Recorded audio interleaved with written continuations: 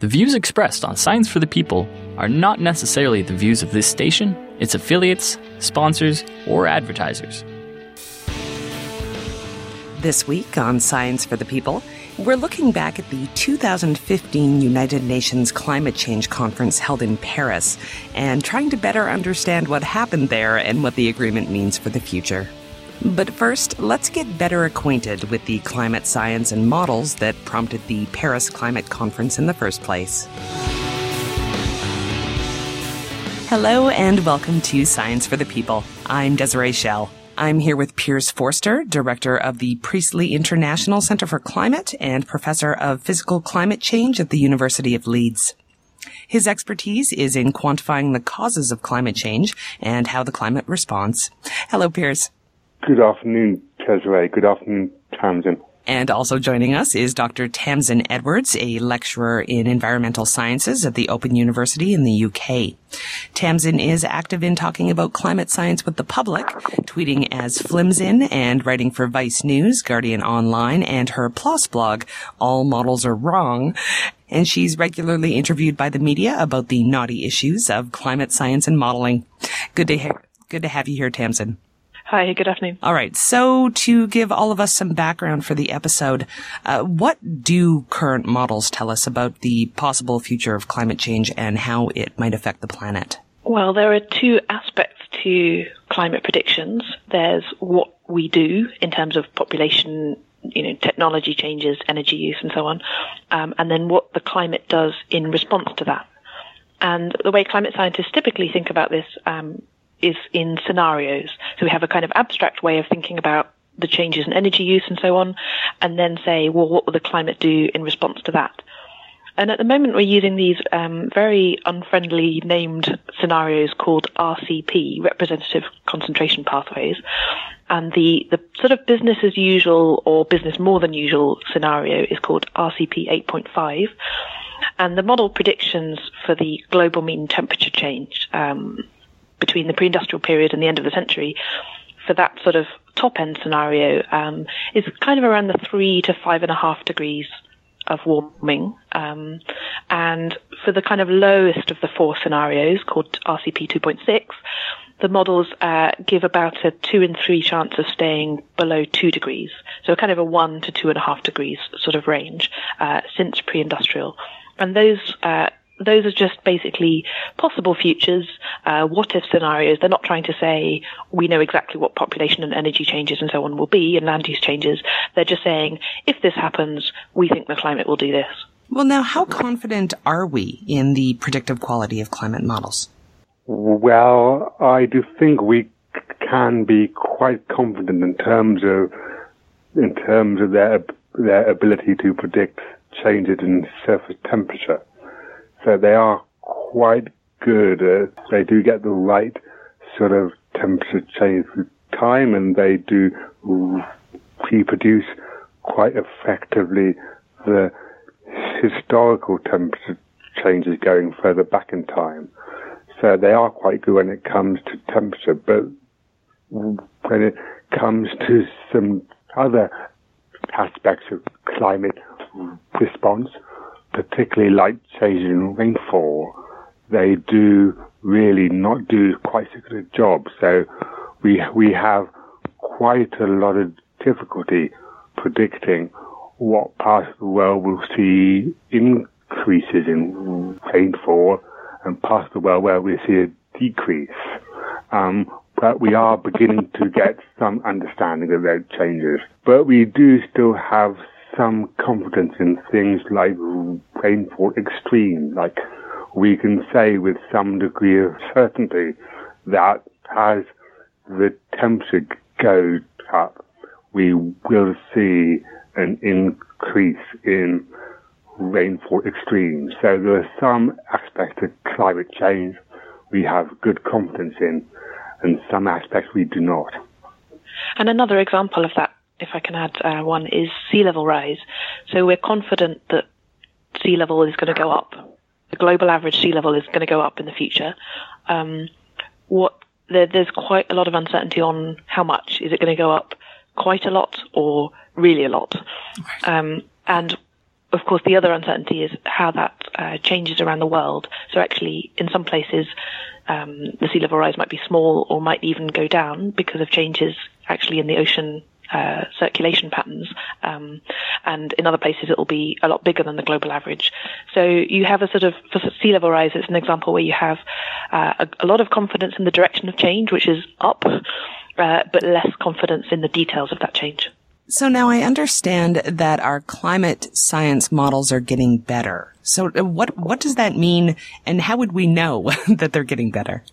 It's a really subtle and interesting question, because we can test climate models with all of the data about weather and planetary change that we have.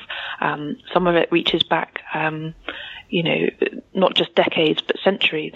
Direct measurements with thermometers and all different aspects of weather, and more recently satellite data. And we can compare that with what climate models simulate in the past. If you take a climate model and start in the year 1850 and run it forward to today, you can say, given the greenhouse gas input and the changes in the sun and volcanoes and so on, what does it get the kind of temperature and other weather patterns that we know happened? But what's difficult is, you only have so much data. The climate is a very complex system, and climate is also a long-term phenomenon, several decades. So that kind of limits how many tests you can do. But certainly there's a lot of very thorough testing with the data that we do have of lots of different aspects of climate change, reaching quite far back in time. And also actually looking further back in time into the distant past, we can look at indirect sort of estimates of what past climate change was like, for example, in the last ice age. And so we can basically build up a sort of aggregate picture, and that picture has been improving over time. That's absolutely correct. I think it's important to rephrase slightly what we're trying to ask, and we're really trying to ask if these simulations are really fit for purpose, because perhaps if we're just trying to predict the globally average surface temperature, they will do a very good job of predicting that temperature change, but there are some aspects they will not be so good at predicting. So it depends what we want to try and do with them. For example, if you're a town planner for a particular town in Canada, you might want to know precise details of the way your climate will change through time, and to really predict those changes are far more challenging, and we perhaps won't ever be able to predict perfectly. Absolutely, and I think a nice, concise way of expressing that, I think is so important to us climate scientists and other modelers, is a phrase by a guy called George Box, a brilliant statistician who sadly died a couple of years ago, which I named my blog after. All models are wrong, but some are useful. So a model will never be perfect. It can never simulate every tiny process on the planet. We don't understand every process on the planet well enough to put into a model. And so we know that, it's not going to be a perfect representation of the planet, but we know its limits, and so we know what we can use it for. So even if climate models are getting better over time and getting better at reproducing the past, we always try to build in a tolerance of error, a kind of a conservatism, just trying to allow for the fact that we know they're not perfect, and we know that we may have not reproduced everything perfectly, that there may be surprises in the future that we haven't thought of. So in a way, we try not to reduce the uncertainty too much, but just enough. Well, so now I'm wondering then, with all that being said, are we able to tell which countries or areas are going to see the most severe early effects of climate change, or maybe are already experiencing them? Well, we can certainly tell where we do expect climate change first to emerge from its background variation, and these are in the tropical countries, because the typical tropical country normally does have quite an equitable climate without much variation from one year to the next particularly. So, in fact, for these countries, a relatively tiny change in the temperature, or in fact the temperature change we have witnessed since pre-industrial of around 1 degree centigrade, really does have a big effect on the climate of these countries, and it really does push them into something they haven't experienced before. And I think it's very unfortunate that it also typically, many of these tropical countries are also some of the most vulnerable ones to climate change as well. They don't necessarily have the preparedness or the infrastructure to really cope with it as well. So they're some of the most vulnerable countries. And they're also typically the ones that are not responsible for climate change. So they have it particularly unfair, if you like. Yes, if I can just follow on, in terms of the biggest climate change, one important area, of course, for Canadian listeners is the Arctic, where the changes are going to be much bigger than the global average. And we're already seeing these big changes in the sea ice coverage, in the minimum sea ice in September, as we know. And it's against the background of large variability. So it's different from the tropics where you have small variability. But the biggest absolute changes are probably those of the Arctic. So to give a bit of context as well, in the global average, although we see, very different regional changes, the global average, I think, is a difficult number to get a feel for. If we're talking about 3, 4, 5 degrees of warming in the future under the highest of the 4 scenarios, or perhaps even more, that's about as much warming since the pre-industrial period as we saw cooling when we were in the height of the last ice age, about 20,000 years ago. So there were great ice sheets covering across, obviously, parts of North America and Northern Europe. It really looked like quite a different world. And that was only 3, 4, 5 degrees or so colder than today as a global average. But of course, regionally, some places were much colder. If you were close to or on top of these big ice sheets, then it was really a lot colder than it is, say, in Canada today.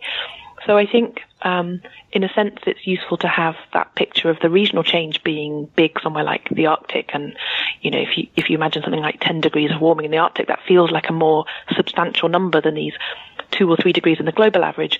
But just to give context for the global average, we're talking roughly the same amount of warming potentially this century as we've seen since the height of the last ice age to the pre-industrial period. This is Science for the People, and I'm talking to Piers Forster and Tamsin Edwards about climate models. So a little later on in the show, we are going to speak to Yamid Daniet and Richard Black about the politics and processes of the Paris Climate Agreement.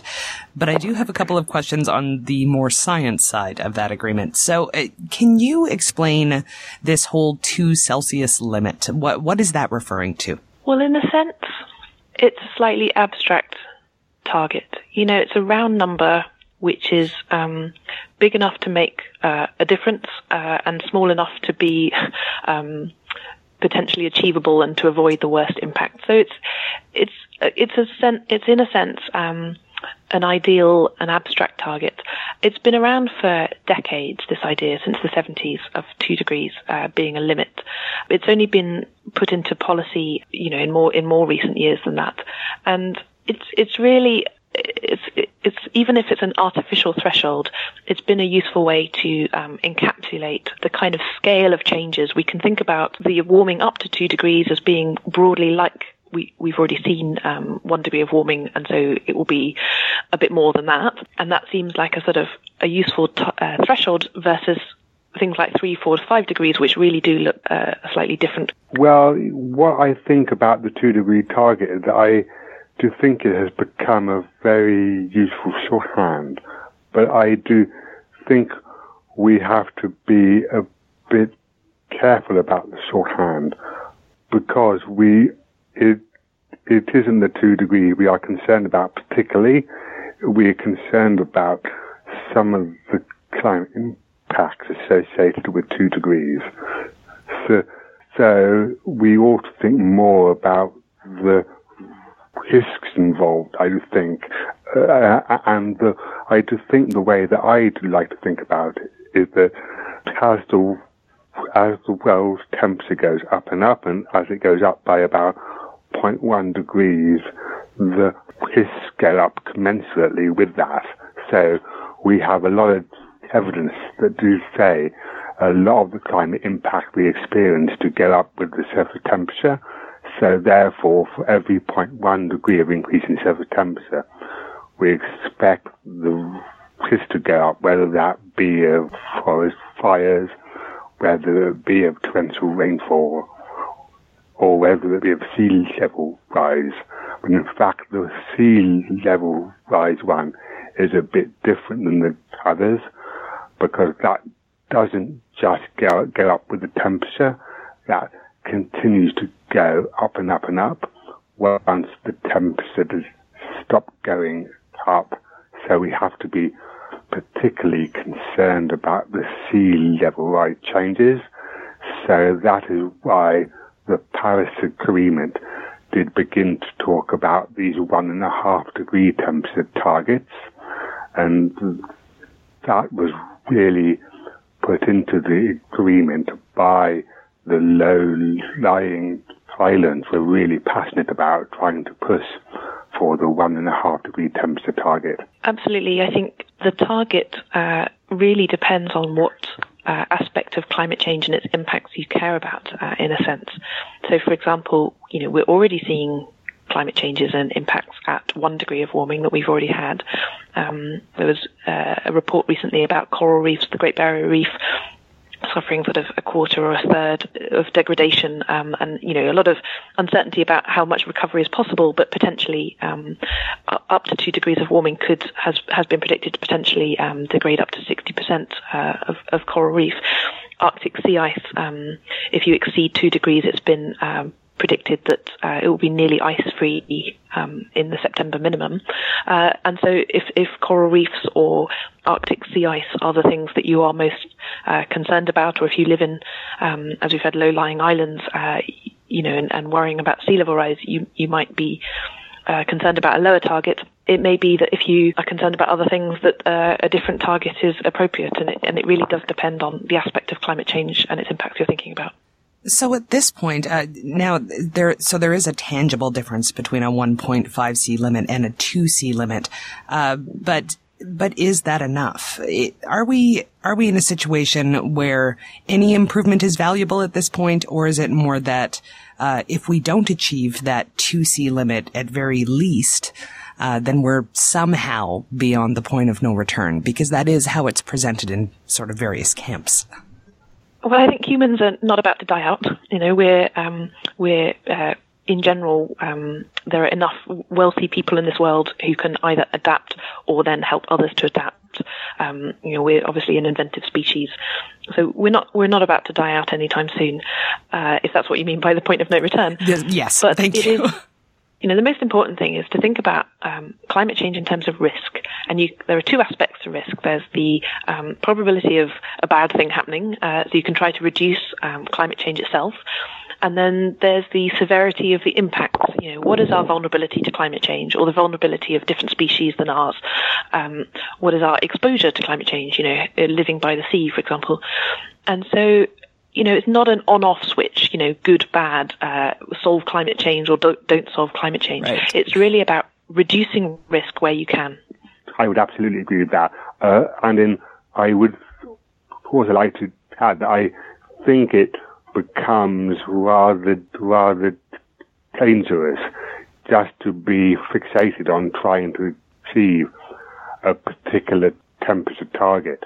Because if you really are fixated by getting the Earth down to a certain temperature, you could begin to conceive of some quite radical technology to try and get you there. And one thing that's being talked about in some communities is the idea of geoengineering or climate engineering, where in fact you deliberately try and make the Earth more reflective to sunlight.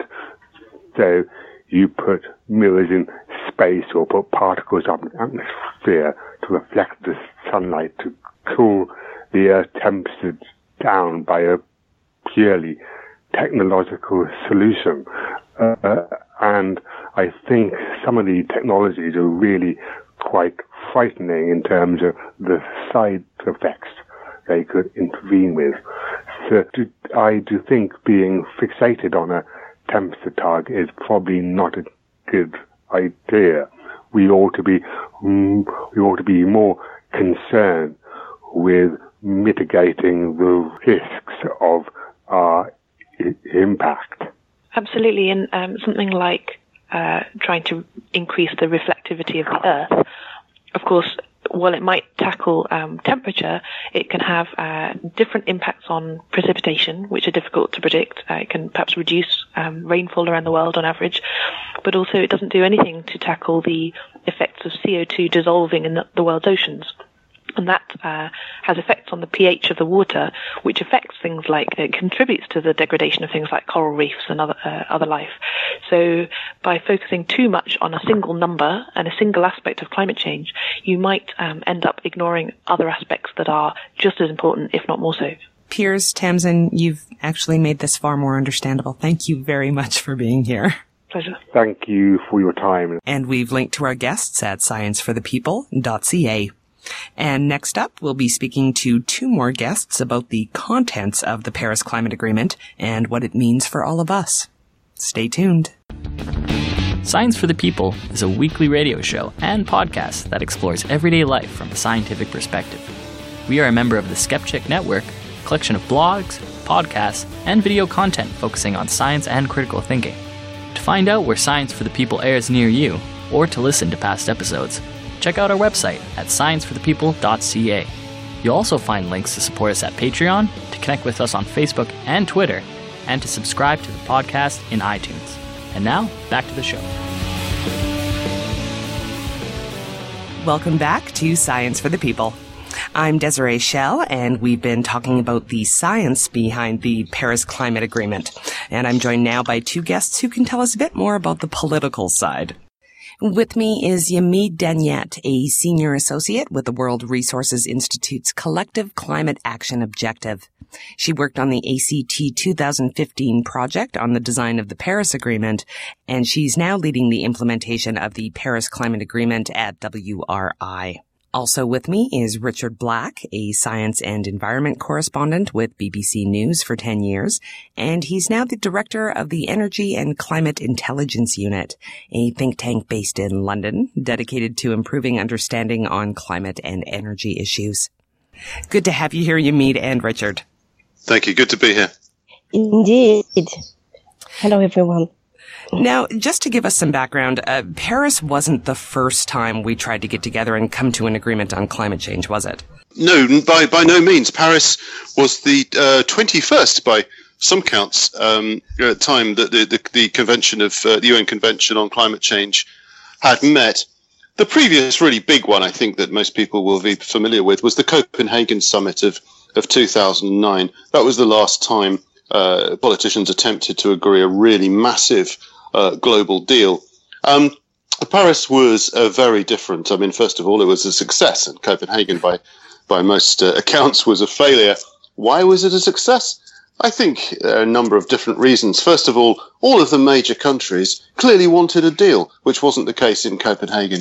Secondly, climate impacts were becoming more visible around the world, which concentrated the minds of a lot of governments, and public opinion was clearly also in favour of a deal. Thirdly, you had the prices of renewable energy and so on clearly coming down in a dramatic way, which makes the clean energy transition that's necessary to prevent dangerous climate change seem more realistic. And then I think the fourth thing was that the conference was, and the processes behind it were managed really well, that the French did a fantastic job diplomatically. You had the US and China showing real leadership and making clear that they, as countries responsible for almost half the world's greenhouse gas emissions, really wanted a deal. So a very different situation and a very different outcome. Definitely, I would add a few things. I think we need to remember also the Kyoto Protocol. It was one of the very first after the Convention on Climate Change was agreed in 1992. Countries met and agreed this Kyoto Protocol. The difference with Paris is that it was not universal. It was binding only developed countries, the OECD countries mainly, to take leadership and to take concrete action to curb their emissions. And that's really something to remember, because what we got with Paris is the realization that all countries are part of the solutions. And from the smallest islands to the biggest countries like the US and China, they're all in the game to both mitigate and adapt to climate change.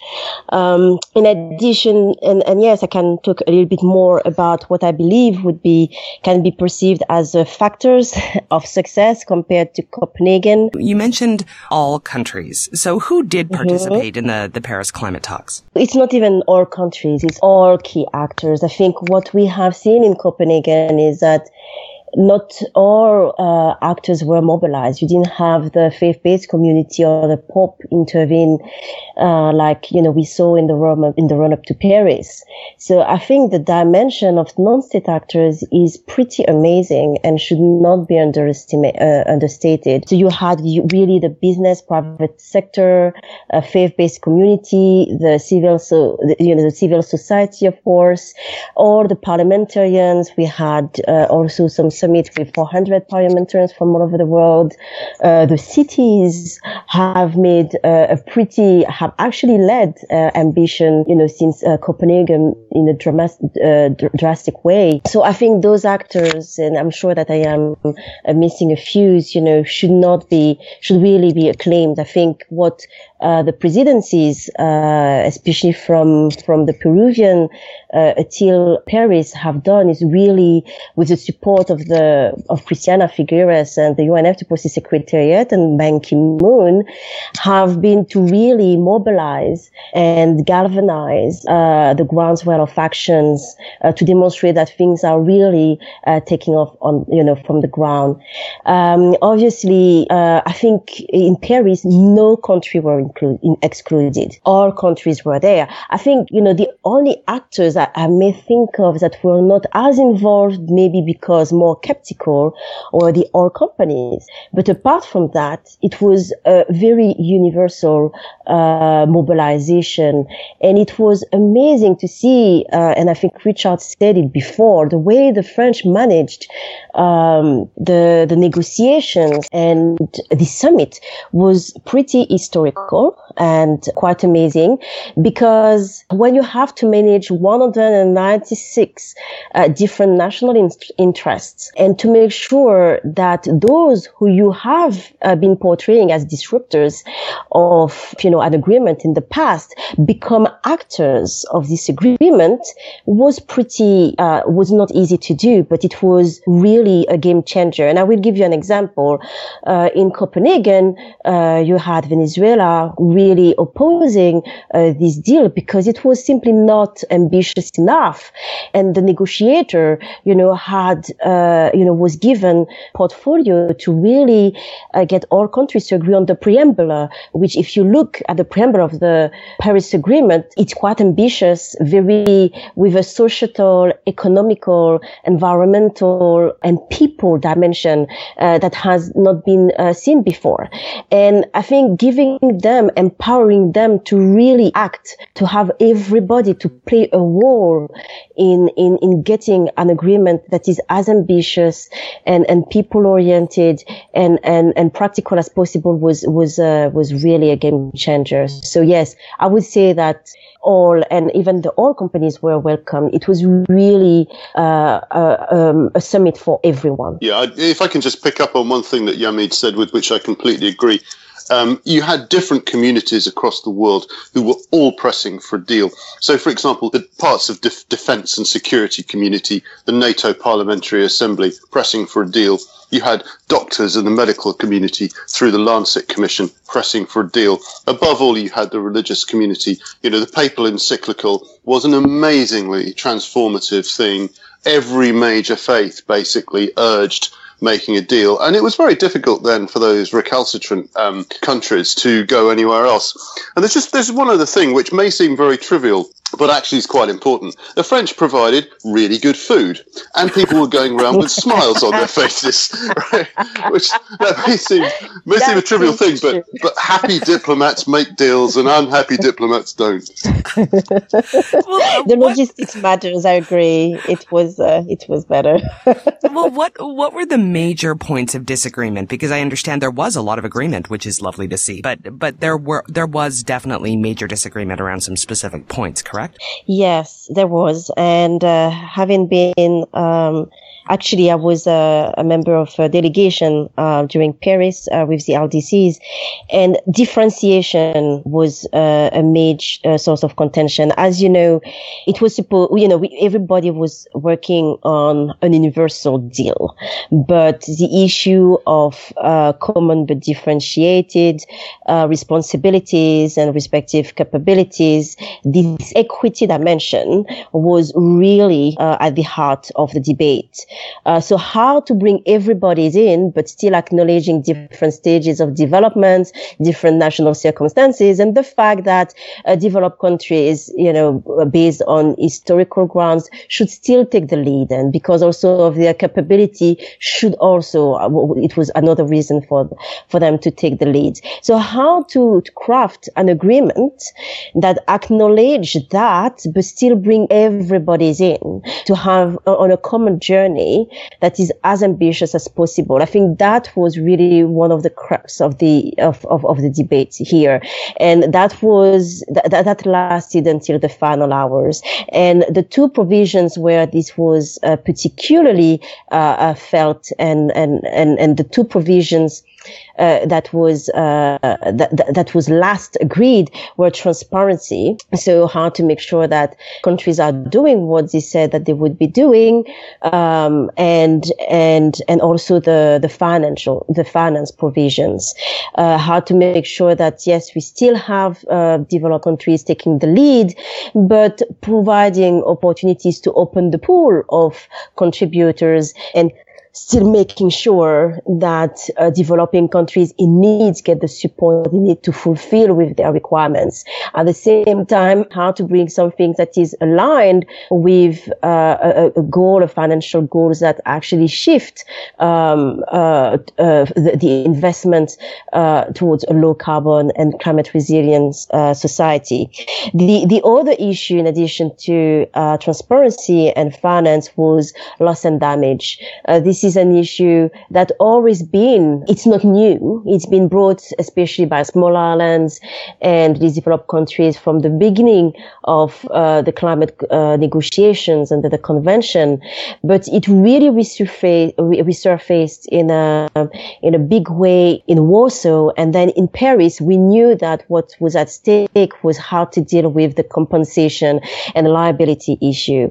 And that spiced up the negotiations also considerably, and it's good to see that the deal was made to address to balance some of the requirements from developed and developing countries in definitely seeing this issue having a proper space to be discussed and to be pushed and progress forward, and at the same time acknowledging some of the constraints from some political constraints from some developed countries, for them to be able to actually sign this deal, not to cross too many red lines, especially in the case of the US.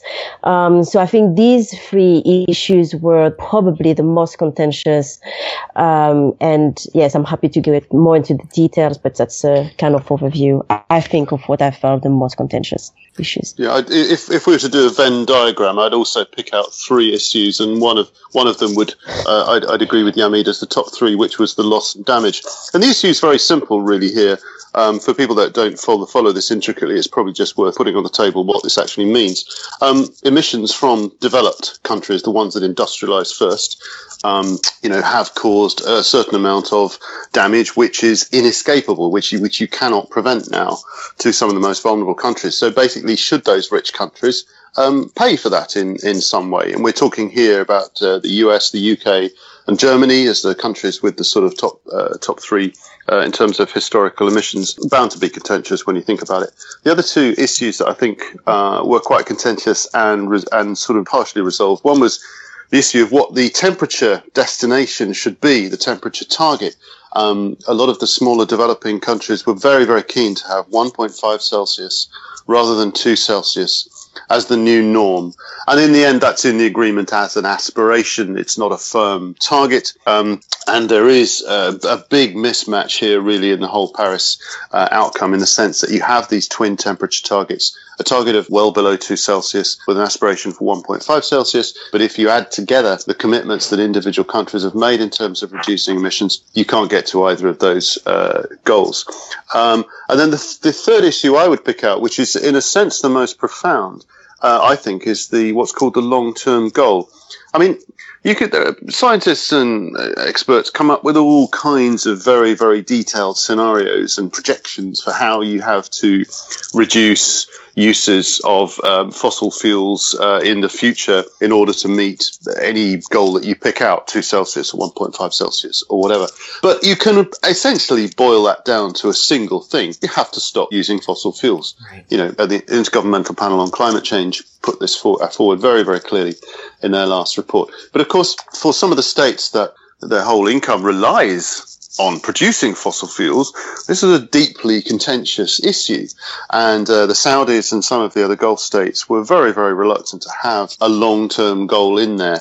But it is in there. It's in a slightly fudged form. But essentially, if you boil this down, essentially we are talking about countries having agreed to eliminate fossil fuel use at some point in the second half of this century. And that's quite profound. So how quickly will countries need to act to keep in step with the goals of the agreement? I think there are two separate issues I'd like to bring out here. One is simply getting the Paris Agreement into action.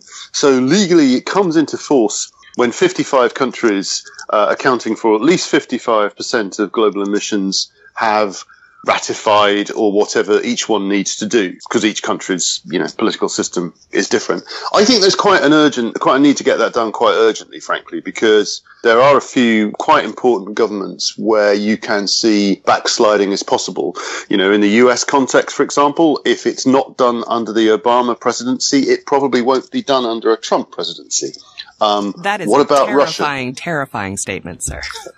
It's absolutely possible. I mean, that's why the Obama administration and John Kerry are absolutely determined that they are going to get it done before President Obama leaves office. But there are other countries that, you can't immediately see. Well, you can create scenarios where there are problems ahead. What about Russia, for example? All kinds of geopolitical issues. Could Russia sort of withhold ratification as a bargaining chip? Presumably it could. Even Europe's not that stable. If we have a sort of British exit, and you have an increased domination of those climate skeptic countries in Europe, such as Poland, in the debate, could you have the situation where the EU didn't ratify? I think it's unlikely, but I think you can construct that scenario if you wish. So that's one thing. More profoundly, in order to meet those temperature goals of well below 2 Celsius or 1.5 Celsius, you're basically talking about developed countries switching to low carbon electricity systems within the next kind of 15, 20 years, rolling out electricity into areas such as transport and heating within the next 20 or so years. And the same thing sort of happening in developing countries slightly later. For developing countries, really, the issue, I think, is leapfrogging. A lot of them don't have to go through the sort of fossil fuel era that Western countries have gone through. And indeed, you can see that in a lot of the plans that developing countries, Bangladesh, Pakistan, whatever, put forward. Well, not so much Pakistan, actually. Certainly Bangladesh, India, and some of the Southeast Asian countries put forward. That leapfrogging is kind of implicit. One of the other things that the Paris Agreement does is to liberate $100 billion per year some of which will go towards helping those poorer countries to install clean energy systems. Yes, I would just add, in terms of timing, I totally agree with Richard that developing countries have a bit more time to pace their transformation. But I would just flag that at the same time, the opportunity to leapfrog is now. I mean, decisions regarding the infrastructure of those countries are being made now in the next, between now and the next 10 to 15 years. So making sure that we don't wait that much, to make the right choices is absolutely necessary. And I think the narrative about the benefits and opportunity of actions, for a much better world, for well-being for the whole society is something that we need to be further entertained and maintained and actually even supported, more visualized. That's important. I think the urgency, I would just press for the urgency. Some of the action needed to be done yesterday and is becoming more costly not to act. I think what happens in Paris is the most vulnerable countries, which were a little bit left out of the Copenhagen deal, really came together strongly to say, hey, in 10 years, some of us may not have land to when we come back on the table and see how far we have been. And this is why also, in addition to the long-term goal, they have been pushing for a cycle of review and progression on in terms of ambition every 5 years. And I think that was pretty transformative as well. It's good to have those long-term goals, but at the same time, you need nearer-term policy signals also for the investment communities and policymakers. And I think what Paris has been doing is to do those. And I think the challenge for countries is to bring the urgency, and especially for developing countries, to align their long-term opportunities with their urgent needs. How to mainstream climate in their poverty and development strategies. I think this is, that nexus actually between the sustainable development and climate agenda is going to be really important. And we should not forget that last year was an incredible historical year because we also, ahead of Paris, agreed the sustainable development goals. And I think we need to bring that also in context. And sustainable development is not just for developing countries. It's actually, there's a few challenges also for developed countries. So how to make this happen and how to align those national plans that we see from all countries in there, what they call nationally determined contributions, with all those cooperative actions, initiatives that have been pledged in Paris, like Mission Innovation, the Solar Alliance, that brings so many countries and different state actors to really be integrated into the national policies. That's going to be the challenge moving forward, too. Well, and that's exactly my question. You mentioned how. So that is my question, is how. What kind of strategies might we see coming out of this? The Paris Agreement is pushing for long-term strategies, mid-century strategies. They're voluntary, but I think this is something that is quite important to try to get countries to see how they're really going to transform the economy in the long term.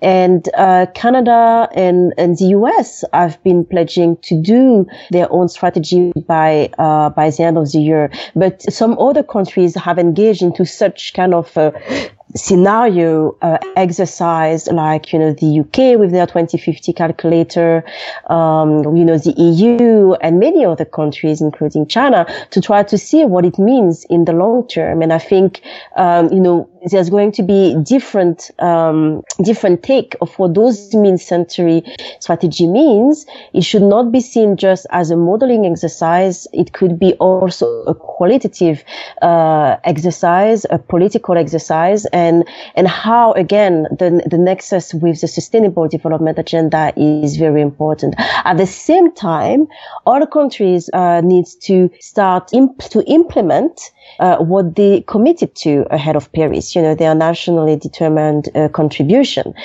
But some of them it's good to see that some of them already identified opportunities to review upwards, to review their ambition up, like, Argentina and maybe other countries to see whether they can, even by the time they register, their national contribution within the UNFCCC, to make sure that their national plan is even stronger.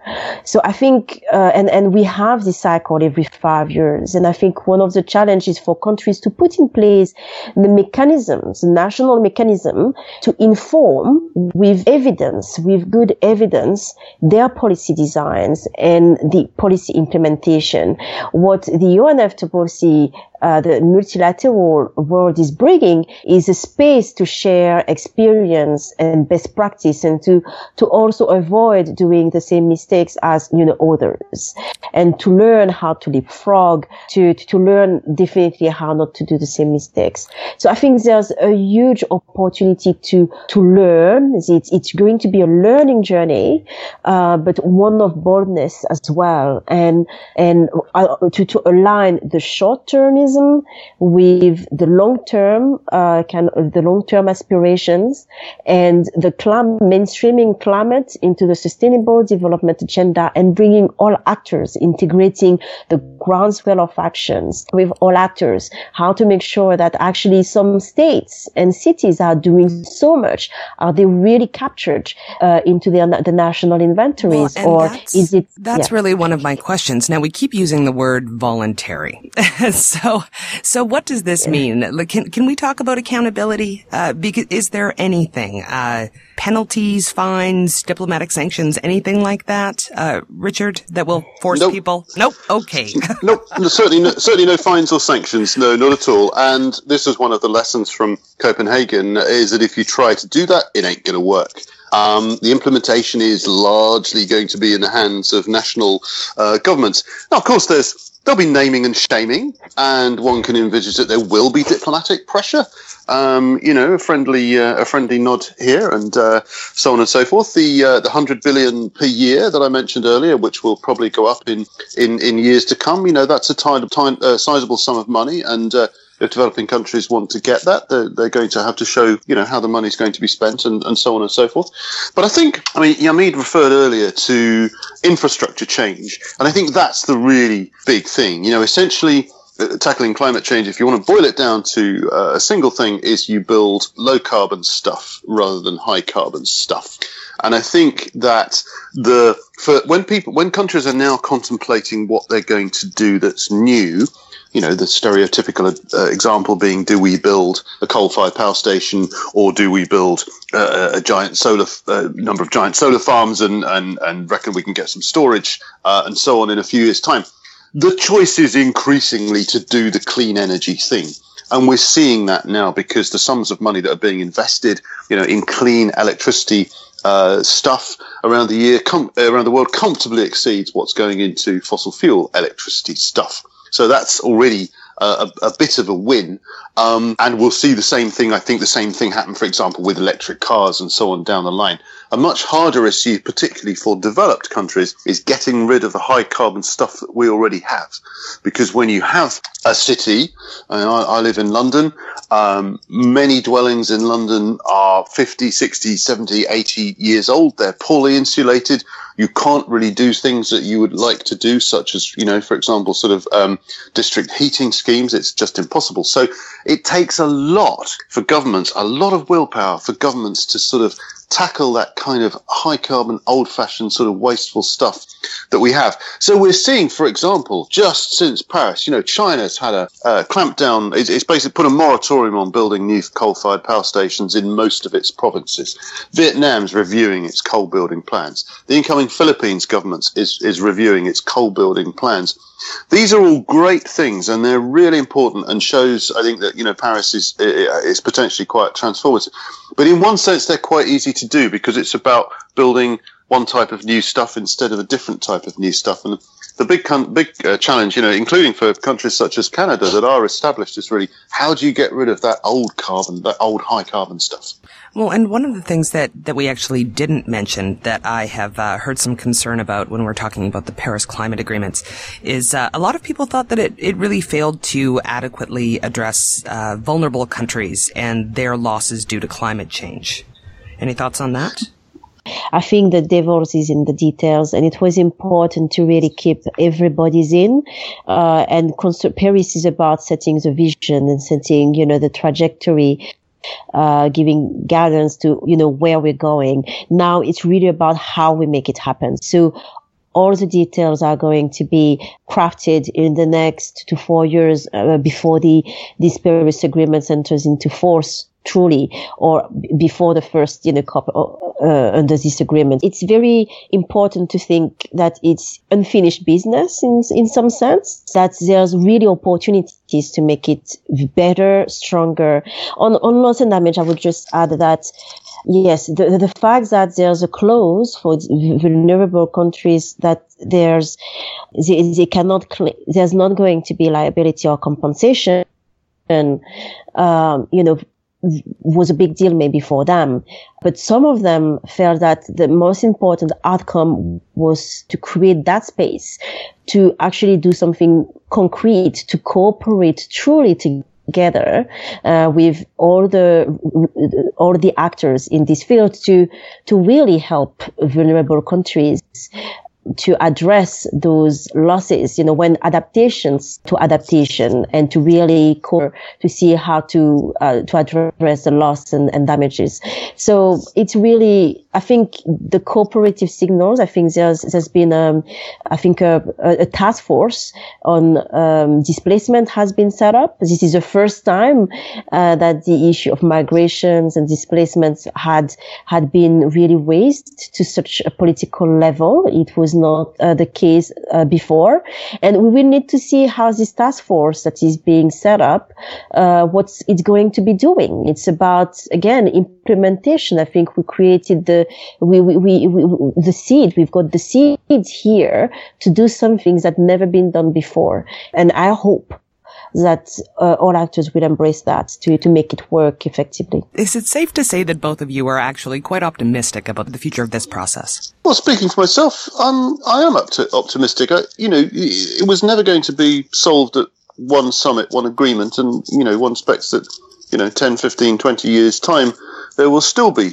bits of the picture that remain to be worked out, because this is we're talking about a fundamental transformation of the way that the global economy works. The end of fossil fuels, which is kind of where we're going, plus big sort of transformations in the sort of, adaptation and compensation space. Well, let's not say compensation, but loss and damage space. These are quite profound transformations. But yeah, I think the UN Climate Convention nearly died after Copenhagen, and it's now not only back on its feet, it's roaring like a newly restored lion, which is fantastic. Out in the real world, substantial things are starting to take place. I was mentioning China earlier on. If you look at China's sort of development plans for its energy system, it's not coal-fired power stations. It's not even gas. It's a clean energy system. And you pretty much know that China will deliver. You look around other countries in the world, Denmark, for example, 40% of its electricity from renewables. Norway, electric cars leading the market. There are all these indications around the world of substantial transformations. Look at some of the Pacific Islands, committed to 100% renewable energy. They're going to get there. The issue is timing. Science sets a timescale for the scaling down and elimination of fossil fuels if you want to reach 1.5 or below 2 Celsius. That you can't pin it down to an individual year, an individual trajectory. There's too much uncertainty in understanding precisely how the climate system responds. But it sets you a tight timescale. It's on a timescale of decades. And that, I think, is the big question, is whether this transformation can be made to happen on a timescale of really a few decades that enables you to keep the temperature change down and prevent some of the major damages. I mean, we know there are going to be damages, that's inescapable, but prevent some of the really sort of major, serious, irreversible damages out there. Yes, and I am also optimistic as Richard. I agree 100% with what you've just said. I would just say that the good story about it is that the deniers cannot say that things are not happening on the ground. Even when you look at the American context, they cannot say that developing countries are not acting anymore, because everything that Richard has highlighted, things are already happening. It's not in the future. And what we've seen after Copenhagen, I would just, take this opportunity to really, say why Paris was a success also, and why I am so optimistic is, yes, you had this Cancun COP after Copenhagen that restored faith in the multilateral system. Then, in Warsaw, you had in Durban, you had these COPs that really try to bring everybody's in a universal agreement, to move from, two different worlds, bifurcated approach to one world, with still caveats and provisions on equity. And then you've got Doha that brought, this issue of, so dear to vulnerable countries like loss and damage into the fore. And you had, the Lima, the COP in Lima, that really, after the climate action, the climate march and summit brought up by Ban Ki-moon, this COP actually really formalized in this agenda the role of non-state actors and the groundswell of actions. And I think all of this was to demonstrate that things happen on the grounds, and there's no time to bicker about, who does not what. I think it's actually about not being left behind. The hope is that this agreement is really going to generate a race to the top, and for even some oil companies to think carefully how they can still remain the energy provider in the future, because some things are changing, some decisions are made, and they need to think about what is being now considered as stranded assets. They have to get their infrastructure, their investment resilient as well. So that other side of resilience, things are changing, and they cannot say that it's not the case anymore. So yeah, let's make it an empowering journey. It's really to make sure that in this journey it is equitable, that everybody's in, and people are not left behind. I just wanted to really take this opportunity to highlight how many things have been happening in the background, and it is very important and to pay tribute to the role of Christiana Figueres. I think she had a very challenging task, after Copenhagen, to really bring the whole negotiating process and multilateral process back on track, and to support the journey of negotiators and all policymakers and leaders in getting an agreement that is very ambitious, and to make it, I think her vision to really bring wider stakeholders was really unparalleled. And this was also with the support of Ban Ki-moon. I think he made climate a personal journey, and it's I take a bit of time to say this because, those people are going to continue on another journey, and it's very important for their successors to really continue to fulfill the ambitions that they have managed to really start to get on the ground. And I think just wanted to really pay tribute to this climate queen and climate king that really made the difference to the world. Well, thanks very much to both of you for being here today. Thank you. It's a pleasure. And I'd also like to thank Jacqueline Gill at the Climate Change Institute at the University of Maine for some brilliant additional research assistance this week. And you can find links to all of our guests on our website at scienceforthepeople.ca. Thanks for listening, and we'll see you next week on Science for the People. Science for the People is produced by Rochelle Saunders and edited by Ryan Bromsgrove. Helen Quivalon is our publishing liaison. We get research help from Josh Witten. Coordination and additional behind-the-scenes support comes from the enthusiastic Skepcheck Network team. Our theme song was written and recorded by Fractal Pattern, and its title is Binary Consequence. Science for the People is listener supported. You can find us on Patreon, where you can support us with monthly donations in any amount. In return, we regularly post special patron-only extra content and after-show casual conversations with guests. This show is created in partnership with the Skepchick Network, a collection of blogs, podcasts, and video content focusing on the intersection of science, popular culture, politics, and social justice. You can find out more about Skepchick at skepchick.org. The show is hosted by Rochelle Saunders and me, Desiree Schell.